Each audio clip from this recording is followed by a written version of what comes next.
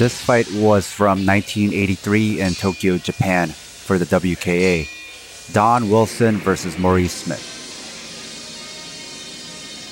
Most people know Don Wilson as a B martial arts movie actor or as a commentator for UFC and King of the Cage. But he's also a very decorated fighter.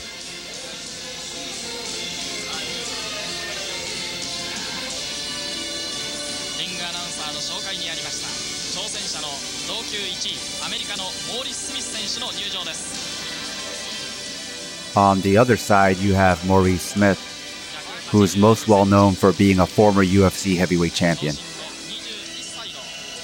But he's also a decorated fighter, fighting not only in kickboxing, but also in K1. So when I say kickboxing, I mean American-style kickboxing or American karate-style kickboxing.